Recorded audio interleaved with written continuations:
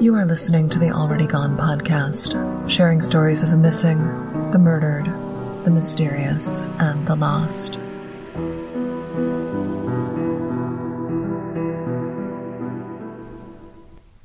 This episode is the second of two being released the week of January 15th. Make sure that you don't miss episode 81, Deborah Polinsky. Now, I generally cover cases that are older, where the leads are cold and the case sits largely forgotten. This week is different. I'm speaking with a family who is searching for a loved one who disappeared from the Detroit area in August of 2017. Donnie Martin III, a hard-working young man from a good family. Donnie was battling addiction, and his family fears that his demons, well, they put him in a dangerous situation. Donnie Martin has not been seen since midday on Thursday, August 3rd, 2017. At the time he vanished, there was coverage of his case. The Oakland Press ran a story. He was also covered on our NBC and ABC affiliate stations here in the Detroit area. And today I'm speaking to his older sister, Angie, and she's going to fill us in on his case, and hopefully we can help bring Donnie home. And for our listeners, could you please tell us who you are? My name is Angie Cox, and I am Donnie Martin III's sister. And Donnie is your younger brother? He is. And he's been missing since August of 2017? That's correct.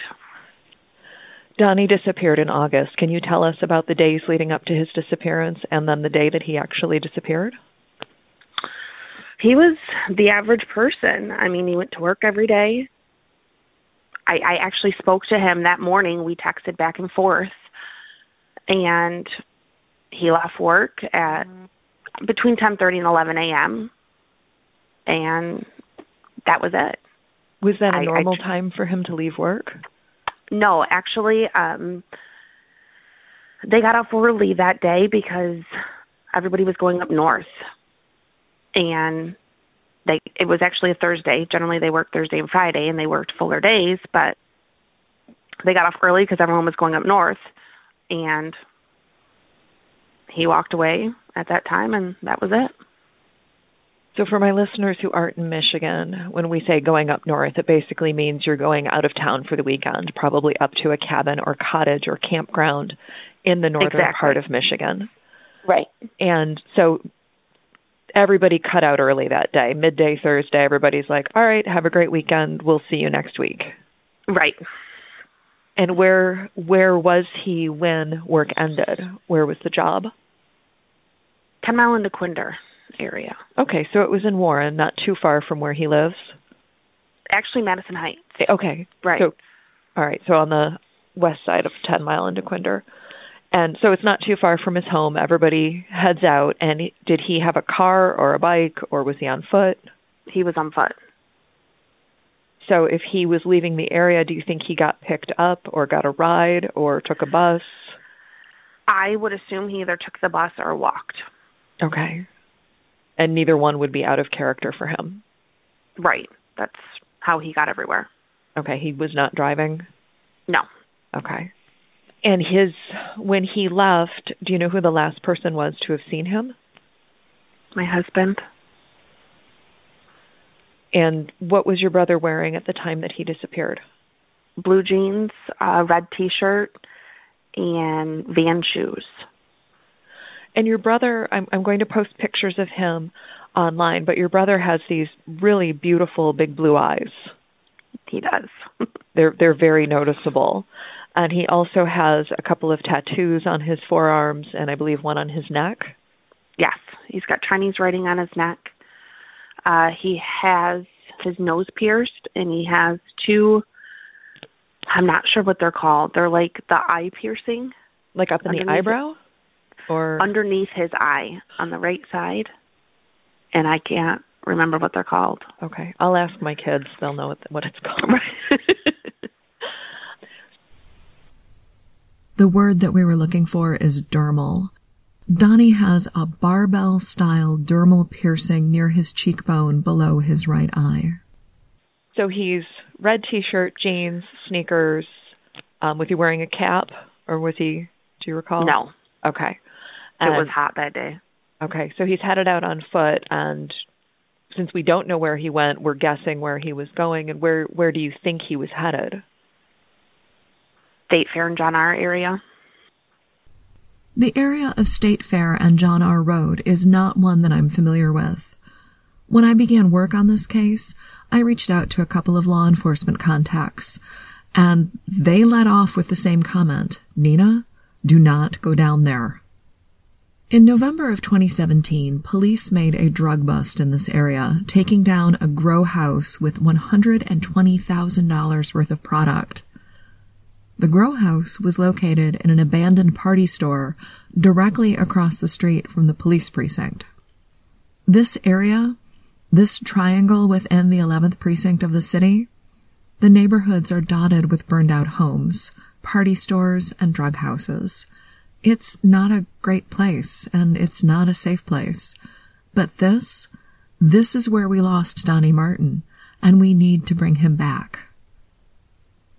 In the days following his disappearance, law enforcement canvassed this area along John R. Road between 7 and 8 Mile, moving west toward Woodward Avenue. They were looking for anyone who may have seen Donnie or knew of his whereabouts.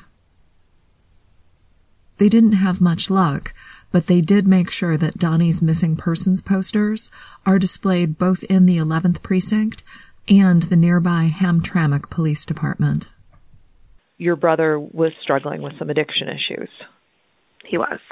And State Fair and John R. area, that's in Detroit. It is the northeastern part of the city, sort of northeast central, and it is not the best neighborhood. Not at all. It's likely that he was down there to either use drugs or purchase drugs or meet up with someone for one of those activities. Yep. I understand that you reported him missing to the Madison Heights police. Can I ask when the alarm was raised? I knew Thursday evening. I was actually headed up north myself, and his girlfriend called me at about 5 and asked me what time he had gotten off work. And that had already been 6 hours since he had left. So I knew that's probably where he was headed. I called him quite a few times, and he never answered. Did it ring and ring, or did it go right to voicemail? It rang. Okay. And I left him a few messages, and then I started texting him, and he never responded to me. And at that point, I knew something was wrong, because even when he had done this before, went and gotten drugs or whatever he was doing, he still responded to me. Okay. His using was a problem, but he was still working, he was functioning, he was in contact with his family, he had a relationship with a lady. He was functional. A functional addict, I guess is what you would call them. Now, I'm going to ask, because my listeners will ask me if I don't ask you, his girlfriend has been ruled out. She's not a suspect in his disappearance? She's not. Okay. I did speak briefly with Detective Hartunian of the Madison Heights Police Department. He is in charge of the investigation into Donnie's disappearance, and he told me that Crime Stoppers is involved and there is a reward available for information leading to where Donnie is and bringing him home. Yes, there's a $2,500 reward at the moment. Okay, and I will put that information in the show notes and also on Facebook and on our website so that if listeners have information, they can pass that along to the proper authorities. Thank you. I've seen your posts in the Missing in Michigan group about Donnie's disappearance. Is there a Facebook page for him or anything like that? There's a Find Donnie Martin. Okay, and that's something that listeners could follow also? Yes. Okay, I'll also post a link to that in the show notes. Crime Stoppers has been set up, and you've been getting some tips and information about Donnie, but have any of those panned out? No, they've all been proven untrue. We had one just have of yesterday, and he was supposedly released from the hospital, but the detective looked into it, and he was never at the hospital. I'm going to assume that Madison Heights police have made phone calls to local emergency rooms or local hospitals to make sure that he's not on a hold somewhere or being treated somewhere for something, especially after this amount of time has passed. Yes, I still call, even though that they tell me that because there's a missing persons report, the hospital will inform the police, but we still keep calling. Absolutely. Also. It doesn't hurt to double check. Is there anything that you would like to say about Donnie or that you would like to make sure gets out there to people in the area? I know people look at addicts like they're just a piece of trash, but he was a great guy. He looks like he was a great guy. He looks like he was a sweetheart. He really, really is. And I really need him to come home. I know. Definitely not a choice I'm sure he wanted to make. I don't understand why it happens. But unfortunately, he fell under it. And this is your kid brother. My only brother.